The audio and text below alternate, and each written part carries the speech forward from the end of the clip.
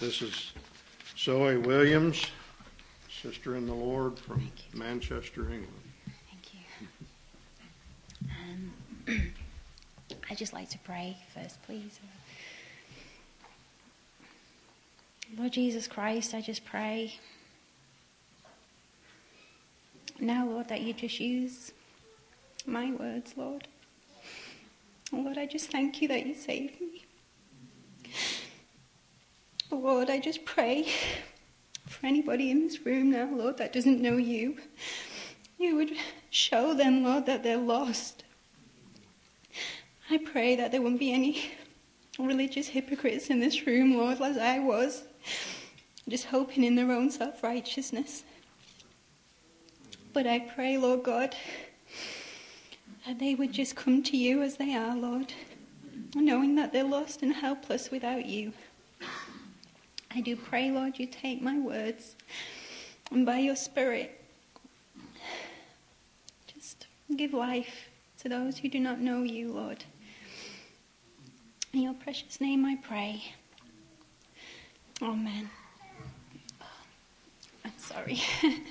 I can get a bit emotional when I give my testimony because it just reminds me of the grace of God, and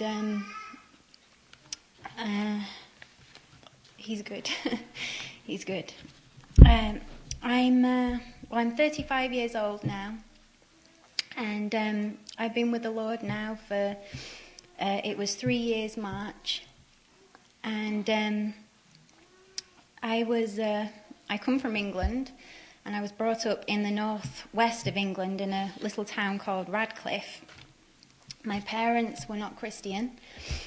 And I notice there's a lot of children in here today, a lot of teenagers, and it truly is a blessing. I just hope there's no children in here today who think because they've had to be brought up by Christian parents that somehow they've been hard done to. I never had Christian parents, and I had a grandma who she used to go to what we call in England the Church of England, and she'd take me some Sundays sometimes when I stayed there, and it was just a routine service, very high church, could almost be Catholic. You wouldn't really tell any difference, but it wasn't anything that I heard that the vicar said. It was just more the building and the pictures in the windows and all that kind of thing, all the tradition but something really sort of touched my heart at the same time, and it really left an impression on me even at such an early age when I used to go to church with my grandma sometimes. And so then I remember as well as a child, a very small child, even praying at bedtime, just praying for all the family, you know. It was just very simple prayer. Lord Jesus, please look after my uncle, look after my granddad. And I'd go through like a list of like everybody's names in the family, and I'd make sure I prayed for them every night. And I remember doing this, and then I remember my uncle died. And I remember thinking, Lord, I asked you, I prayed, you know, that you'd look after everybody, but my uncle's died. And it was kind of, from then, I think it sort of wobbled me a bit as a child, not knowing God, just little bits here and there, and I kind of that sort of stuck with me. And then I remember going to secondary school, which is where you start when you're about 10 years old, and you're there till about 16 years old. And I remember then just telling everybody that I was an atheist, which is the normal thing to do in England. Everybody's an atheist. That's the norm. And so that was my teenage years, really, just absolutely just throwing everything out of God.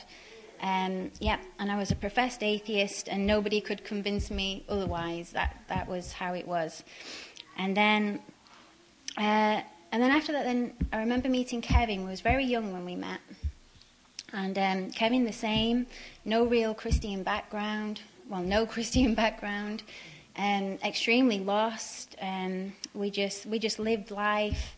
We wanted, fun out of life, I suppose. And we wanted to be happy, but without Christ. And that's a very miserable life when you don't have Christ. And then I remember we had Dylan, who's now 13. I don't know where he is. He's somewhere. He's there. But Dylan's now 13. And when Dylan was born, we wasn't married. We was in the Church of England. Nobody came to us and said, you should be married. Not one. But that's how it is in England. And but then when Dylan was 3, we actually got married. And they were very hard times. And growing up, our marriage, Dylan growing up and me and Kevin being married, it was, we had happy moments, but at the same time we knew there was something not right, and we were still in this Church of England. And Kevin got asked, I remember, to write a magazine for the Church of England, and it was through this then he started to look kind of outside the Church of England. And I remember he was listening to a sermon one day in the garden, and wow, the Lord saved him. The Lord was extremely gracious, and the Lord saved him. But then from that day on, you see, Kevin was just changing, every day changing. I never saw him a day like without his Bible. Constantly had his Bible, constantly reading books, music in the car, really loud, all the Christian music, and I just couldn't stand it. I hated it. I just thought, he's gone crazy, this man's gone mad. And I really did. And that was how it was. And but then, because Kevin had been saved, obviously the Church of England, it wasn't feeding him. Whereas for me, it was wonderful, because I was quite happy just to be like that. But we changed churches, and then it opened up a new door for me. And there was a lot of Christian people in there who did know the Lord.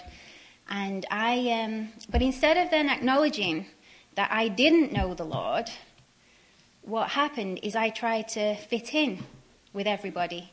So rather than just being upfront and honest with people and saying, look, my husband's been saved, I don't know the Lord, I wasn't. I just blended in.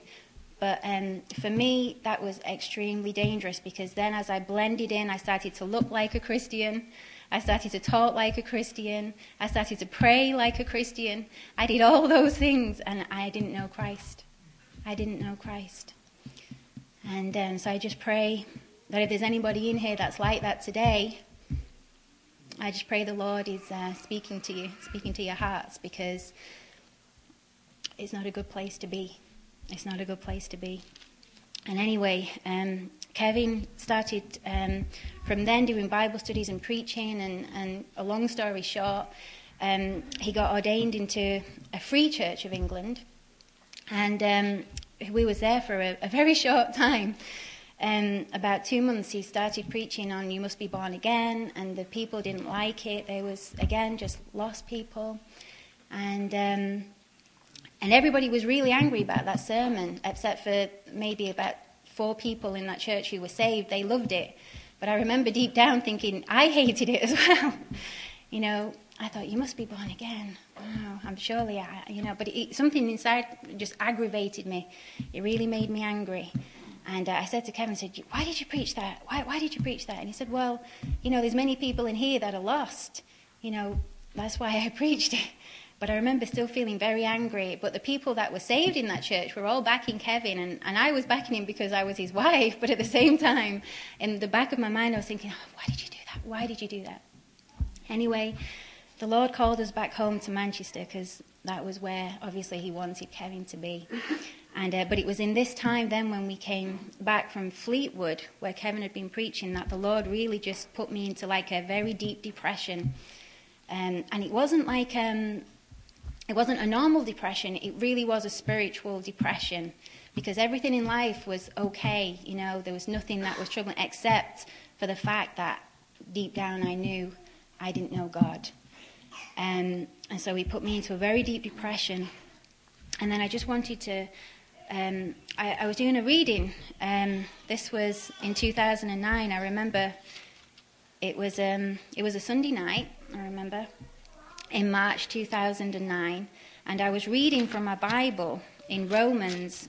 I was actually reading chapter 11 about when Paul's talking about being grafted in, and he says, like, thou wilt say then, the branches were broken off that I might be grafted in. Well, because of unbelief, they were broken off, and thou standest by faith. Be not high-minded, but fear. For if God spared not the natural branches, take heed lest he also spare not thee. And I was reading chapter 11, but something was telling me, obviously the Lord was telling me, just turn to chapter 10, just turn back a page, just turn back a page. And I remember turning back a page, and in Romans chapter 10, verse 13, the scripture says, for whosoever shall call upon the name of the Lord shall be saved. And it just glowed at me, like literally glowed at me. I was like, wow.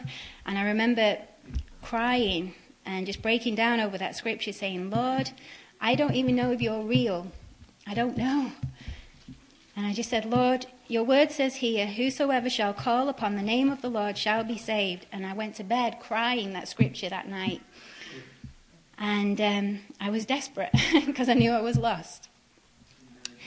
And so I woke up the Monday morning, and there was just nothing. I was just still felt as empty as I was at bedtime. And I remember coming downstairs, and I was reading a book at the time called Martin Lloyd-Jones' Spiritual Depression. And I can't remember what chapter it was. I think it was around about 13 or 14. And there was something in it that it was talking about, have we been to the Lord? Have we actually, cast our burden upon the Lord, And I just thought, I just need to go to the Lord again. I just need to pray again. And everybody was still in bed. I got up from the front room and I went to my kitchen. And I just basically fell before God, and I was just begging him to save me. I poured out everything on my heart to him. Every burden I had, every trial in life, I just gave him everything. Absolutely everything. And of course through that as well, all the things that people in your life as well that you feel are troubling you. I was like really calling them before God, blaming all them for my misery. And then suddenly it was as if God just kind of like turned a mirror to me. It was like I can't describe it. It was like, it really was like looking into a mirror almost, but there was no mirror there. And it was like God showed me. He showed me my sin, which I didn't know I had. He showed everything in me, all the badness in me, all the rottenness in me. It was disgusting. It was absolutely disgusting. And all I could do was just hang my head in shame because it was just vile. It was absolutely vile. And then I remember just kind of like, I was just broken. I was absolutely broken before God, because for the first time I'd really seen my sin. and then suddenly then after that, I just can't describe it. I can't put into words what happened. It was like just suddenly this. It was like when it says when the Lord was baptized, and it says, and the Spirit descended like a dove. Honestly, the peace that came, it just like came from above, and it's like all this weight that was on my shoulders, all this burden that I had, all this depression that I had was just suddenly, it was just lifted. It was gone. It really was like Pilgrim's Progress with Christian, and he had the big heavy backpack on his back, and the bag just fell off. It was literally, that's how it was. And I believe the Lord had to truly shake me, because I know that even to this day, I would still be the same person without ever going to Christ. It's like I would have been those people that said, Lord, Lord, but I did this in your name and I did that in your name. And I would have been one of them people, because I literally was deceiving myself to pretending to be a Christian, and I'd never come to Christ. I'd prayed, but I'd never truly come to Christ with everything. Yeah, he's good. He's good. And I just want to say as well, I just feel led to say this, that if there's anybody who doesn't know Christ and they're coming to Christ trying to repent, because I remember feeling lost at the time, and I remember going to Christ thinking, Lord, forgive me for this and forgive me for that. But in the back of my mind, I I didn't really think I had anything to repent over. I was just finding something to repent over, but without truly feeling I had to repent, if that makes sense. All you have to do is come to Christ. Just go to Christ. Don't come to Christ like thinking, I've got to say this and I've got to say that. Just go to Christ. It really is that simple. It really is that simple. And so, yeah, the Lord is good. The Lord is good. I'll just finish in prayer. And Lord Jesus, I just thank you that I could share what you've done in my life, what you did for me. Lord, I pray for the people in here that do not know you, that they would just come to you as they are, Lord, with all their burden, Lord, that they just come to you and have peace. Only you can give peace, Lord, and only you can take away all our sin, Lord. Only you, Lord, and only your name, only by your name, Lord Jesus, are we saved. And there is no other God but you, Lord. I thank you, Lord Jesus. Amen.